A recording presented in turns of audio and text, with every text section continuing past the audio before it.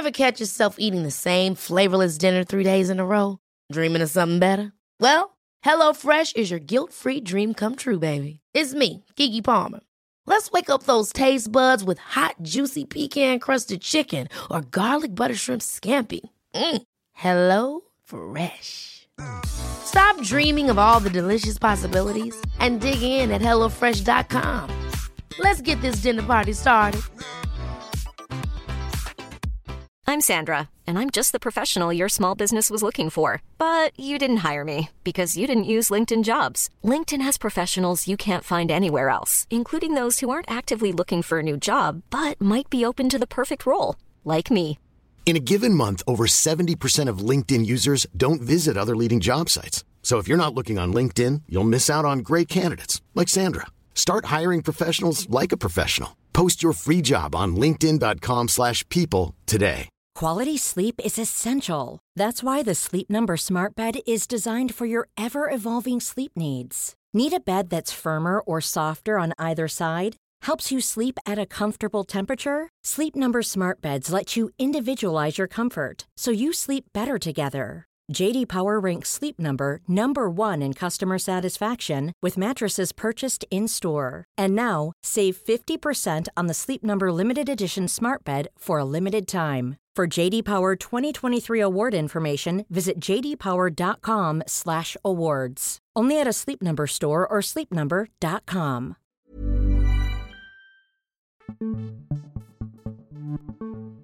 It's that time of the week. It's Doggy Pod time.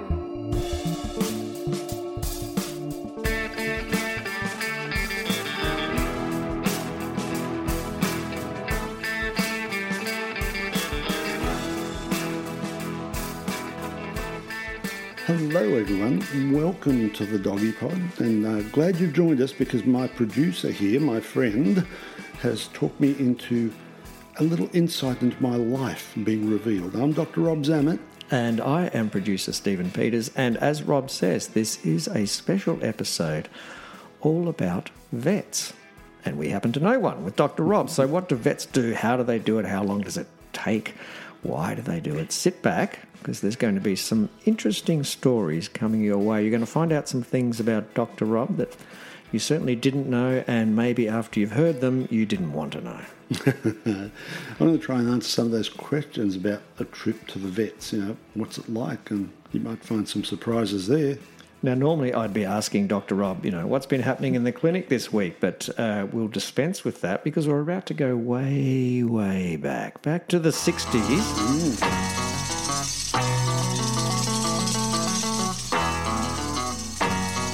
So back then, Rob, when you were growing up and you thought, when did you decide I want to look after animals for the rest of my life? This is what I've been put on earth to do. Yeah, look, it was a bit of a challenge because I loved animals from the get-up. We used to own a delicatessen back in the suburb of Oatley, and in those days there was no such thing as vacuum-sealed meats. Cold meats, you'd go to the delicatessen, we used to slice them up, and at the very end there was this bit you couldn't slice. The very tail end of all these meat rolls would just add up. So I'd go out the back and I'd have all these dogs that come from all around the place. They'd know that I'd come out and feed them. I just loved animals, and I loved dogs especially. So the dogs would come not because they liked you, because you had a ton of meat. Bribery. Yes. I was probably causing some problems in some of the intestinal tract of some of those dogs looking back, but they all seemed to enjoy it, and they'd come round and I'd give them food, and I was told not to do it, and kept on doing it because I love dogs. Then later on, I'll be honest, I had some traumas in my life, and a dog came into my life born on the 19th of August, 1967.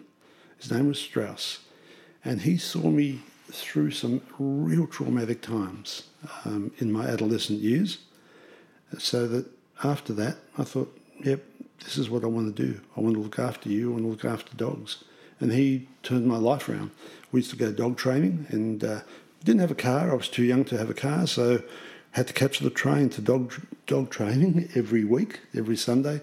We'd hop on the train, buy a ticket for the dog, and off we'd go. So this was just a sort of basic dog training, heel, walk, all that sort of stuff? Obedience, jump over jumps, and we used to go to obedience trials the same way. I had to get on the train to go to an obedience trial, wherever that might be, whether it was in the city or in one of the suburbs. And that's how I started with dogs, and that's how we started doing dog training from a long way back. And then I decided, I love dogs way too much to leave them, and I wanted to be a veterinarian. So I studied hard, and actually probably didn't study hard enough. I had to leave school at the end of year 11 and because of traumas, and was told to probably never make it to university. Were you? Did you have good grades at high school? Not then. I was struggling a lot because of my traumas, and went to what was called Tech College, or TAFE these days. Did the HSC, got into Teachers College, but there was no transfer. If you did Teachers College, that's where you'd be the rest of your life. So I went back to TAFE another year, did the high school certificate again, and got into pharmacy at Sydney University, or I could have got into medicine at New South Wales University, become a doctor, but I decided no, I wanted to be a veterinarian. I was told no transfers would be allowed. I'd just be better off picking one of those, unless I wanted to go and do the high school certificate a third time, and no one does that, they said to me. Well, Robert Zammit decided he would do that. My parents were a bit devastated, Italian parents, their son, the doctor, they would love that idea. And I said, no, I'm going back one more time to do the high school certificate again and try again. So is that because you didn't pass it the first two times? I passed, but not got high enough grades. Yeah. The grades were good enough to become a human doctor, so I could have operated on you, but I couldn't have operated on your dog. Wow, okay. So I went back and did the high school certificate a third time. So that course, though, to become a vet, how long was that back then? It's a 5-year full-time. It's a real full-time course. I look at these full-time courses these days, and they start at 10 and they finish at 2 or 3, and it's 3 days a week. They seem to keep banker's hours. In those days, you had to get to uni somewhere between 8 and 9 o'clock, and you'd finish somewhere between 3 and 5 o'clock, and that was 5 days a week. 5 years. Yep. Plus we had to do 12 weeks, in some cases more than that. You had to work on farms, either with horses or with cattle, whatever it was, dog kennels. We had to do between 12 to 26 weeks work, depending on what year you were in, and just keep on writing all those up. You had to get things signed off and write big journals about those things.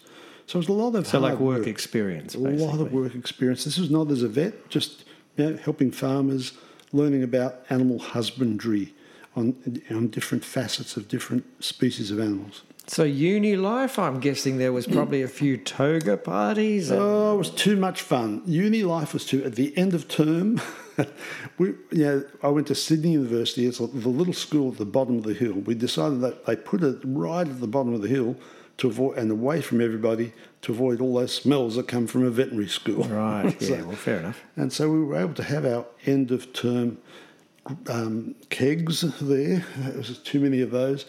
But final year was, you had to live in at a place called Cobbitty, which is near Camden on the outskirts of Sydney, where you did all your large animal work. And that year was too much fun. I'm not even sure that year was legal. I had so much fun. And, of course, there's the final year review. And I will admit to you people, we dressed up. There was 4 of us, 2 girls and myself and another friend of mine who was a veterinarian, Rainer Schubert at Terry Hills. We dressed up like ABBA, except we called ourselves Blabber. However, at the end of that, we had to strip off in our stockings. This would be with the Dancing Queen, I'm guessing. That was it. Dancing Queen came on and we had to dance. Rainer and I had to dance to Dancing Queen. We had a lot of fun.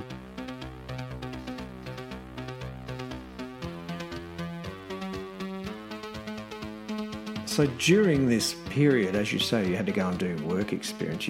I'm guessing you were given some really crap jobs to do at vet clinics and farms or whatever. Oh, yeah. Because you were the lowest rung on the ladder, really. Absolutely. And I almost don't want to tell you some of them. No, you do. You do. Well, we had to do everything. We, as students in those days, we really were expected to do everything. Right up to,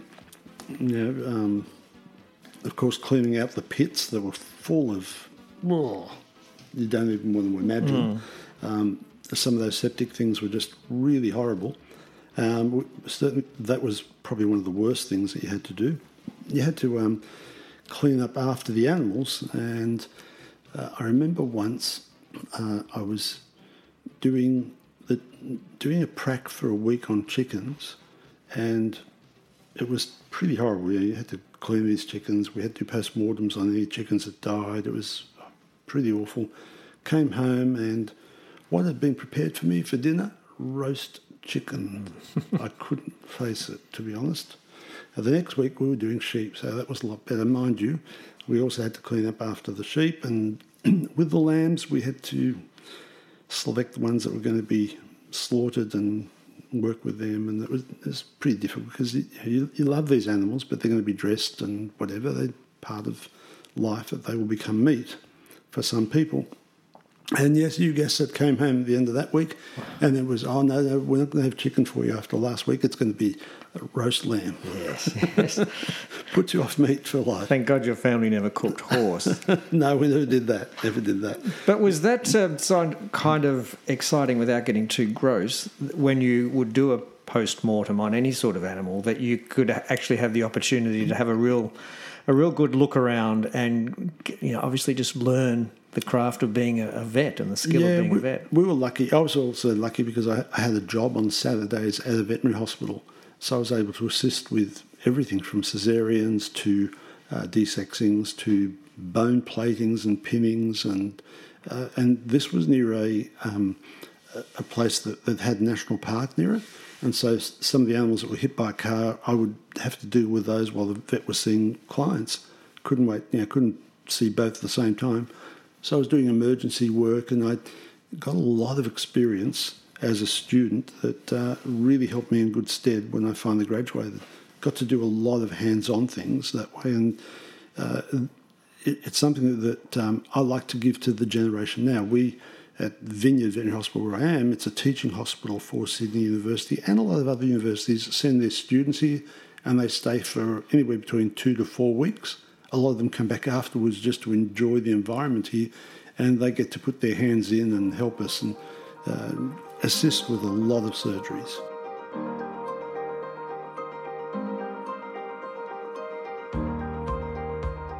So opening up my own practice, the hours were just as long. I would start at least 8 o'clock in the morning, finish consulting and surgeries at 7, but had to do the after hours as well.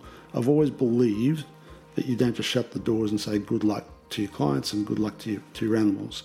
I've lived on the premises because I want to be able to check the animals at night, make sure everybody's all right, plus provide a 24-hour emergency service, which we still do after, I've been working in veterinary practices for some 50 years and have always been involved in some way in doing the emergency after hours. These days, the younger people take it on for me. They feel I've done my dues and I can sleep in. But if it's something that they can't handle, they know the phone is right next to my bed and my clothes are ready to go. You have to know exactly where your clothes are at night when it's dark and get dressed in the dark, learn how to do all that, and off you go to your emergency very quickly. So I'm still in the habit of making sure everything's prepared if there's an after-hours emergency that I have to come and help with, because sometimes they're very complicated, need 2 vets for 1 surgery. I'm the backup. So it's not a job, it's a lifestyle, really. Yeah, well, like I said, you have to. It has to become part of you to do it properly. There are people that like to do a 9 till 5 or 9 till 3 job. Like I said, keep banker's hours, but then it's no longer a profession. It's just a job, your occupation, I guess, that you do. You're a veterinary surgeon, but for me, it's part of me. It's part of what I am and who I am to give of yourself, because I think that's important. I love nature, so I became, finally, after many years, got my scuba diving license and went scuba diving. So then I did a course at Macquarie University on fish. That led me to work with dolphins, which are not fish, I know that. But I was working with dolphins and seals and lions and tigers, and I've had a fortunate life that way, that I've been able to, and still do. I'm a director at a wildlife sanctuary, 2 wildlife sanctuaries. They're both called Zambi. One is a Zambi, it's an exotic wildlife sanctuary. So we look after retired animals, retired lions and tigers and monkeys and meerkats, and a whole lot of other animals have been retired from other zoos and have nowhere to go, nowhere to live. So they come and stay with us at Zambi Wildlife Sanctuary, and we have now opened up Zambi Native Wildlife Sanctuary. We work with some people that are really good people. They've done some great work in looking after marsupials and other native animals. What most people won't know, of course, is that, yes, Rob lives where his clinic is, but there's quite a few dogs that live here. How many dogs live here, Rob? Not clients, dogs that live here. It's still a bit of a changing population because some of them are dogs that come in as strays, and we hold on to them hoping, like just recently we had a stray without a microchip number. The microchips has made returning strays back to their owners a lot easier. This dog didn't have a microchip number, and I was supposed to send him to the pound. I said, look, I'll just hang on a bit longer, put him on Facebook, and that's been a big plus. And we were able to find his owner. And fortunately, I spoke to the owner, and that dog is now microchipped. So if he does get out again, we'll be able to, we or whoever finds him would be able to relocate him back to his owner very quickly. Yeah, but we've had dogs that, for one reason or another, no longer have a home. And so they live with us for a while they're searching for another forever home rather than waiting in the pound or shelter somewhere. They'll stay here. We have a dog that someone passed away last year, and she's a young dog and 7 or 8 years old. And so she lives with us now. So altogether, at the moment, there are 11 dogs on the property. I've seen more than that. I think you've got a couple tucked away you don't even know are living there. Well, sometimes when I vacuum underneath, I think, oh, is there a dog living here I don't know about? Trust me, listeners, when we come to record the Doggy Pod episodes, there are dogs everywhere, which is a good thing, of course. Well, little Albert was here, but he was just panting too much. We had to put him back. Send him outside, I'm afraid. Okay, 2 questions, Rob. What is the best part of the job? No doubt when you save an animal's life. It was a dog that came up from Canberra that couldn't swallow food because of a congenital problem in the chest around the heart, and the tube going down, the esophagus goes from the mouth to the stomach, couldn't get through into the stomach. We did surgery on that, and just last week I got sent another email with a picture of the dog and the owner saying she is doing fantastic. Well, it doesn't get any better than that. To be able to save a dog's life like that is just so rewarding for me, and just give that dog back to its owner. Mind you, I told them they're my dogs. They are all my dogs. I become very involved with them, and they become my dogs. So I said, you look after that dog. You get to take it home, you get to look after it and feed it and whatever, but they become mine. That my clients, a lot of my close clients know that. That's how I feel about each and every dog that comes in here. So what's then the worst part of the job? Because they become my dogs, there's no doubt the worst part is putting them to sleep. It's a really tough thing to do, and it's getting worse as I get older. It should be, I never thought I'd get used to putting a dog or a cat or any animal to sleep. I thought I'd get used to it. Well, they say you do, but I can't. Really? Maybe I could learn to accommodate it somewhere in my soul or within myself. But I can't. And it's just getting harder and harder to do. Mind you, I tell everyone the same thing. I'd rather be somewhere else when I'm putting your dog down. But I want to be here for your dog and you. I don't want to be anywhere else. It's just a catch-22. I don't want to be here to do it, but I don't want to not be here. I've got to be there for the dog. I've got to be there for the owner. And it's a tough gig. And I'm not good at it because sometimes I get a bit too emotional about it, as I am now thinking about it. So it gets tough to do. That's easily the worst part.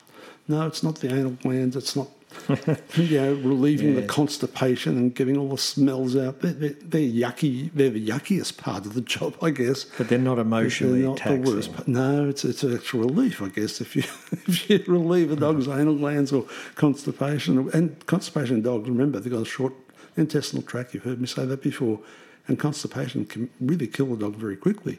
So it's serious things, but yeah, they're not emotionally taxing. They're just it's relief when it works out. Yeah, I reckon, I can't imagine anybody really being able to do that.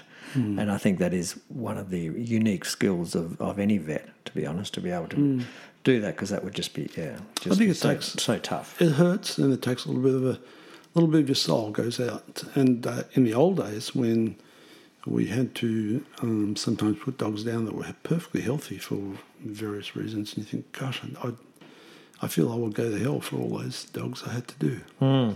Well, you won't. You won't. You're safe. But you're also heavily involved in a lot of research and a lot of advances in vet science, in particular stem cell research. Yeah, we started stem cells over 10 years ago now, and it always surprises me the results that we get. We've had some fantastic results. But what are you doing it for? What's the outcome? The main thing you do it for is old dogs with arthritis. Yeah, that's the main thing. And something happened to me that happened to a friend of mine in America, the same story, where this old dog, the gentleman carried the dog in, and I thought it was for euthanasia. He said, oh, no. I said, I want to try something else, anything else. And he'd been on steroids, he'd been on everything. And he said, I want you to try stem cells. And, oh, gosh, all right. So we did the stem cells. I got absolutely hammered by his family. How dare I do that? I was just doing it for the money and whatever. And I felt bad. A few weeks later, the dog came in, literally ran down the hallway, jumped and put his front legs on my desk, cleared the desk of everything, all the mess that I have there. And so I'm so glad I've done this. And his family came in and apologised because they realised it did help this dog. The funniest case was a case many, many years ago. It was only early in the piece. And a gentleman rang me up because he heard we were doing stem cells. And he said, look, my dog's been hit by a car and he's in basically had no feeling in the back legs and no feeling in the tail. Everything would just hang. The dog had wheels, one of those carts that you had to walk in. It was a big dog. And he said, he's been like this for a while. Would you do stem cells? I said, no, this is not going to work. Well, he hounded me like you wouldn't believe. And I said, all right, we'll do stem cells. We did it pro bono because I don't think it's going to work. We'll see how he goes. A few weeks after we did the stem cells, he rings up and says, Doc, I'm so happy we've done it. I said, oh, that's good. Why? He said, because the dog's so happy. That's lovely. How do you know the dog's happy? He said, he started wagging his tail. I couldn't believe it. Now, it shouldn't happen, Stephen. It just shouldn't happen. Then he rings me up a few weeks later and said, Doc, he said, he just stood up on his own without the cart. He said, this is way beyond what I thought. And I said, mate, this is way beyond what I thought. I couldn't believe it. So sometimes it really does things that you can't believe. And there are other conditions. There are dry eye conditions that have been treated with it that you don't realise. I had one dog that had bad ears, like chronically bad ears, and somehow we were treating him for arthritis in the knees, but it also helped his ears a lot. It helps a thing called atopy or skin problems. It seems to help. How long for, we're not sure. We're still learning a lot about stem cells. It's cutting-edge technology. It's not, oh yeah, do this and everything will be okay. It is really cutting-edge technology. Now, if you weren't a vet, what would you be? I did work with Uncle Tom for a little while as a plumber. One of my vacation jobs. I did a lot. But if there was something you wanted to do and you couldn't be a vet? Boy, tough thing. Years and years ago when I was very young, before veterinary science, I was seriously thinking about being a priest. I guess because there is a spirituality that I believe in, and I like reaching to people and helping people. But the pay's not as good, really. No, it's pretty bad. But it's just as rewarding. No, probably more rewarding, I guess. Medicine always did attract me. There's a science there. And I guess just science, just teaching would be the other thing.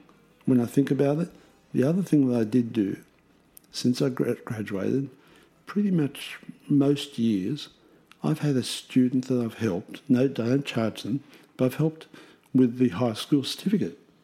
Right. Why not? I did 3 of them. I'm Exactly. a bloody specialist. You're an expert on the high school certificate. And there's a lot of students who would verify that I've helped them. I've not necessarily tutored them in specific areas of learning of English, or hell, I didn't even speak English when I came to this country, or mathematics or science, but I taught them a very important lesson, the most important lesson which doesn't get taught at school. I taught them how to study and how to discipline themselves into regular study periods. How to study is very important because people will always tell their children, oh, go and do some more study, go and do some more study. No one ever shows them how. And I show these kids how they do better than the school expected. So just finally, Rob, why bother doing the doggy pod every week? Well, I guess it gets back to what I said. I love animals. I love teaching. I love teaching people about their animals. I can reach people. I've had people on the other side of the world contact me and say, hey, I heard you talk about this on the doggy pod, and can you help me? It's been fabulous. I can help people all over the place with the doggy pod. And for me, that's been very, very valuable. As Albert Einstein said, strive not to be a success, but be of value. Well, hopefully we're of value, and that wraps us up for this week. And as Rob says, you can hear our podcast all over the world. And we have listeners in America and in Germany and, everywhere, really. And we get feedback from them, which is always wonderful. Of course, we're on Facebook and Instagram as the Doggy Pod, so please sniff those out. And there's always some extra bits and pieces there. But for this week and this very special episode, thank you for listening and The Life of Rob. And we will see you next week. That's all, folks.